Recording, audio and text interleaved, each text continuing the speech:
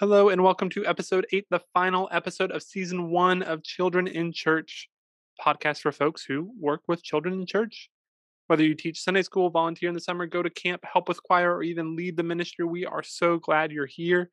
To wrap things up for this first season, we have Dr. Cheryl Miner joining us from the Center for the Theology of Childhood at Godly Play. Godly Play is an incredible publisher and really a cornerstone of the understanding on spirituality and development of children and faith communities. Dr. Miner speaks not only of Godly Play, that curriculum, but also the principles that support it and how it can be utilized by all ministries. This was another conversation where I was just blown away and could not wait to share it with you. So here is Dr. Cheryl Miner.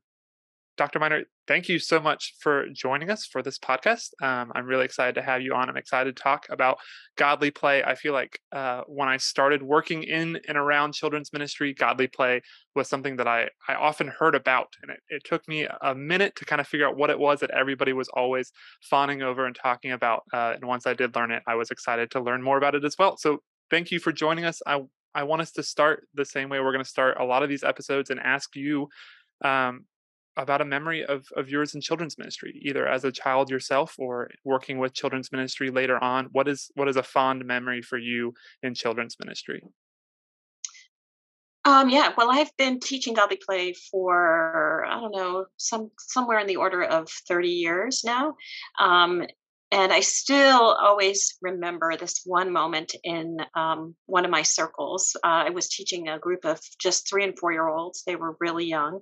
And trying to get through my presentation on the parable of the great pearl with lots of interruptions, as you can imagine, with 3 and 4-year-olds.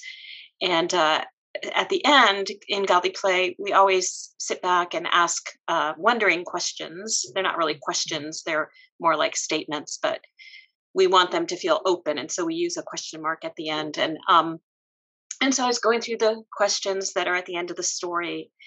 And I just kind of said, well, I wonder what could be so precious that you'd be willing to give up everything for it. And my little person to my right, little guy who'd been very busy throughout the story, turned to me and said, "Must be us." And I went, "What?" And so I'd always thought that story was, about what I had to give up in order to be a follower of Jesus. The person gives up everything for the great pearl, right? Even his house, like everything. And and I think it is about that, but parables always have so much more to them, right? If you can always flip them on their side and see something different. And in that moment, it was right after Easter. I thought, must be us. Wow.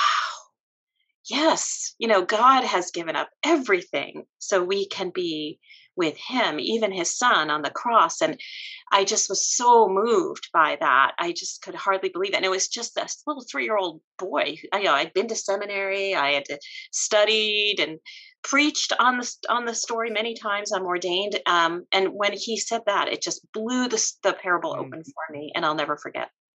that is wonderful. I had the opportunity to work with 3 and 4-year-olds and lead a weekly chapel for them over the past couple of years. And it is amazing to me the distractions that they can bring and the off-topic comments and questions that they just raise their hand and just ask, just in the middle Hmm. of, unprompted.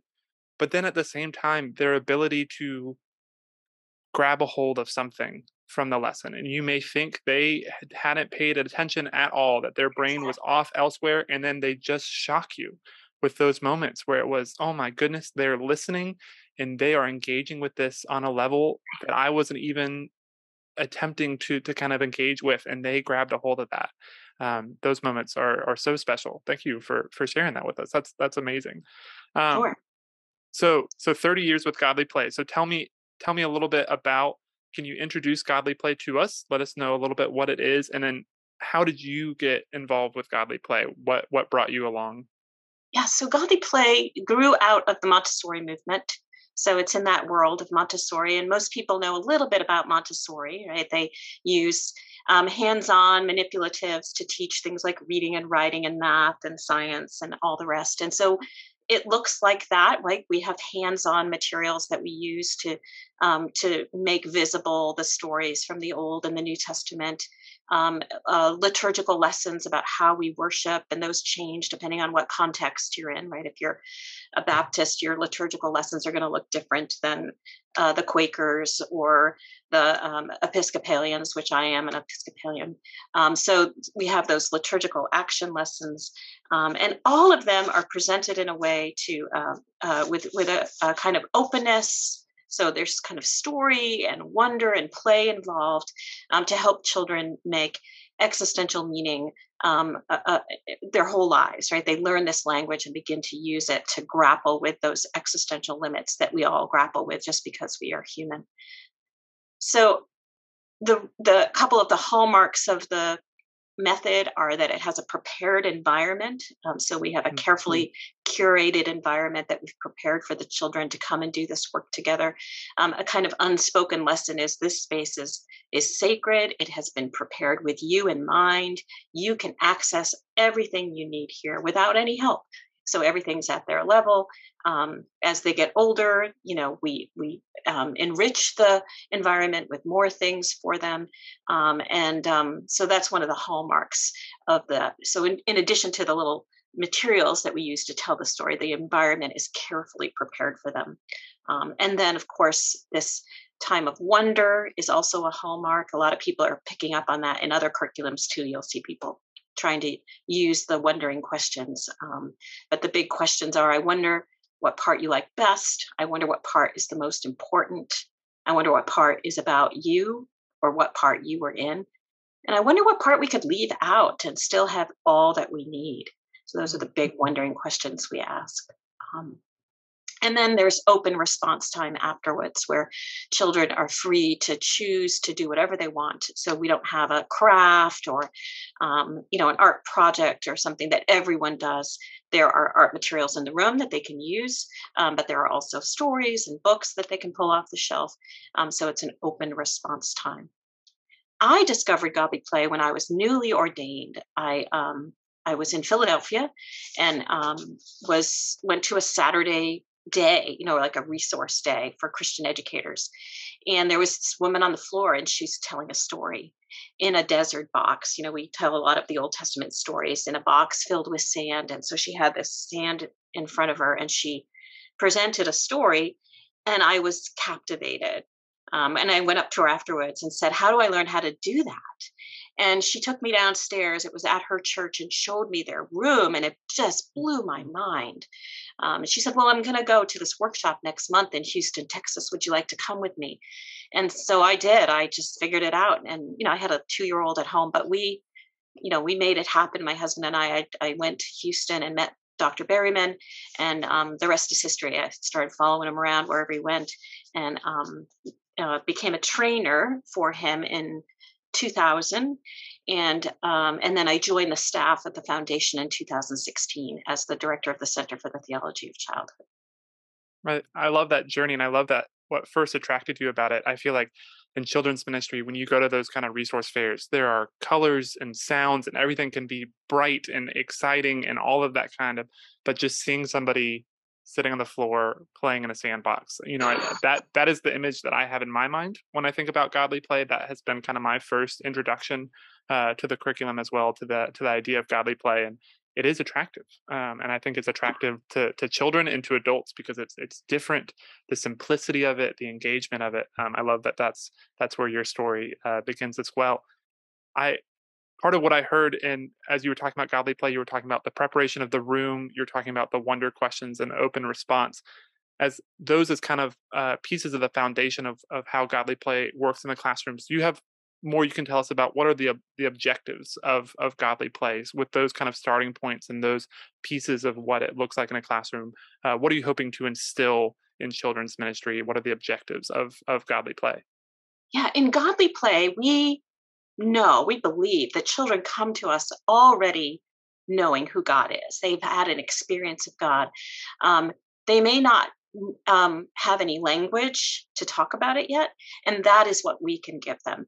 And we know that the language of the story of the people of God is the most powerful way to teach them that language. And so, really, we're teaching them the language of the Christian people. And our hope is that as they move through early, middle, and then late childhood, doing this, practicing making meaning with these lessons, that they will have an inner working knowledge of the Christian language system, so that they can use it to make existential meaning their whole lives. That's the simplest way to put it. It's way more complicated than that, right? I mean, language systems, Sure. we talk about, I mean, just think about when we learn a language, whether it's English or Spanish, right? There are there are parts of the language that come together to create a sentence so that we can express ourselves. Well, we have those same things in Christianity, right? We have sacred stories, we have parables, we have liturgical action and silence. And those four pieces get brought together so that we can make meaning with our lives. Yeah, that's wonderful. A little peek behind the scenes at how the recording of this podcast is that we're recording these episodes a little out of order, and so they're not coming out in the order that we're recording them. But already, I'm sensing this theme of what this podcast is going to have of the innate spirituality of children. That children Mm. are having these experiences. That children are communing with the divine in their own way, and we are not introducing them to God, but instead we are helping provide language to the experiences they're having. And I really love that. I really love how that empowers children and kind of gives a new role to the adults around them, to equip them for the experiences they are having and they will continue to have, rather than holding God back from them and bringing God to them for the first time. I think that is a helpful perspective to have when working with children. Yeah, Rebecca Nye and David Hay, in their research on children's spirituality, um, coined a term. They call it relational consciousness, where children relate to a transcendent figure. They may not have a name for it, right, until we start to give them names, right, for it. But so to God, to other people, right. So in relationship with others, nature is really important to children. They often come close to God in nature, and then a sense of self, right? What I need and what's important to me. So those kind of four areas of relational consciousness. And as we nurture those and help give voice to those feelings and experiences that they're having, we know from research that we increase their spiritual well-being. And research that I did for my PhD, right, is where I found that it actually does help their spiritual well-being, increase their spiritual well-being when we nurture those things. And really, that's what we're trying to do in Godly Play. We talk also a lot about existential limits, and sometimes people get nervous when I use that word. They think it's existentialism, which is a whole nother thing, right? It's not an Mm-hmm. ism, right? We're talking about limits, and those limits of aloneness. We come into this world alone. There's no one else inside our skin, and there's always another side to an existential limit. We're also in need of relationship, right? So that limit of aloneness. The freedom, right, which is both, we want freedom, but there's also a fear of freedom, right? When there's too much freedom, it can cause some existential anxiety, and because we're not sure what to do, right? We want some direction. If we don't know where we're going, we feel lost. And then there's the existential limit of questions of meaning and purpose, those big questions of meaning and purpose, and then of course death. And so we also talk about that in Godly Play, that we want to find a way to encourage children to talk about those things, to come right up to the edge of being and knowing and talk about those things. Often in their lives, when they start to talk about those things, well-meaning adults say, "Oh, don't think about that, right? Don't. That's too serious. Go play, and don't worry about those things." But children do worry about those things, and we in Godly Play want to create a safe space where they can talk about those things and explore those things and make meaning around all of it. Mm, That's great, and I think that kind of leads me to the next question a little bit of Godly Play has been around for a little bit, and I think, as you said, I think we can see in different curricula the way that the ideas of Godly Play and the ideas that Godly Play draws upon, how there are perhaps a little more broad, spread out in curriculum and in Sunday school than they were when Godly Play first started. But what to you remains unique about Godly Play? What does it bring to children's ministry, to that kind of Sunday school environment for children, that you think is unique from other offerings? Yeah, godly play grew out of a place of dissatisfaction with the primarily transactional approach to Christian education in the church. Um, that there you have to do a certain number of things in order to be saved, or you have to Hmm. do a certain number of things in order to be a good Christian. um, and there was this dissatisfaction with that. The reality is we're all human beings and we fall short of what God intends for us in our lives.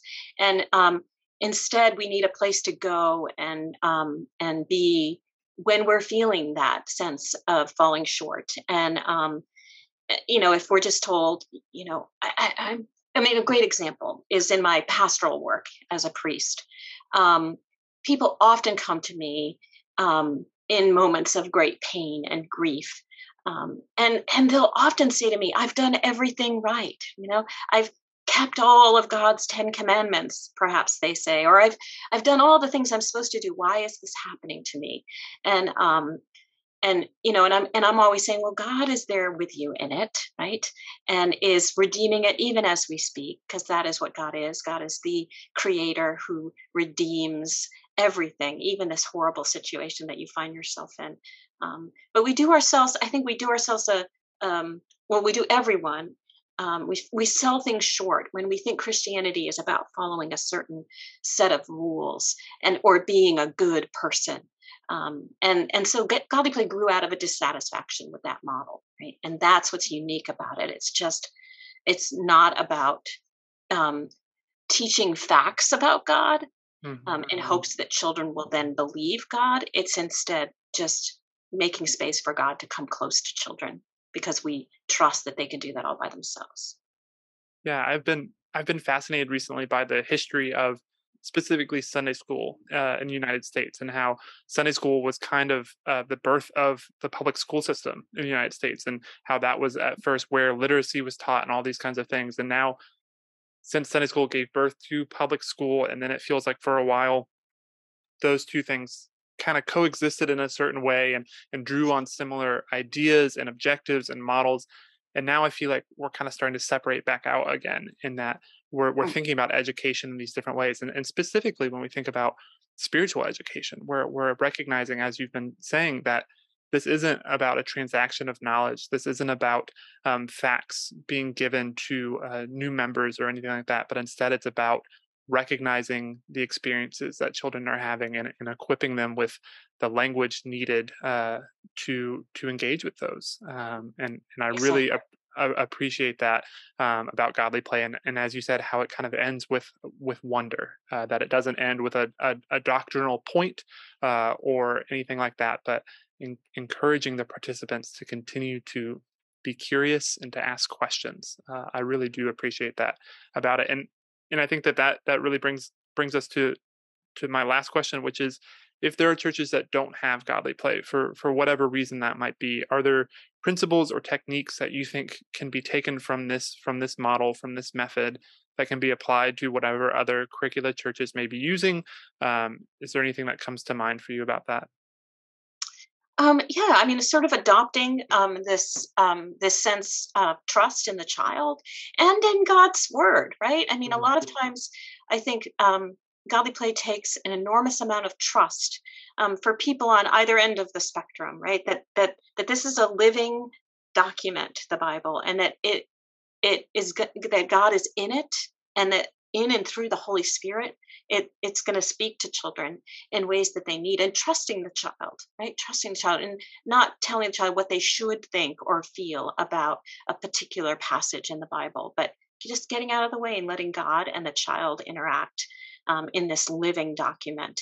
So it takes a lot of trust, but you can bring that into whatever curriculum you're using, because they all are based on Bible stories for the most part.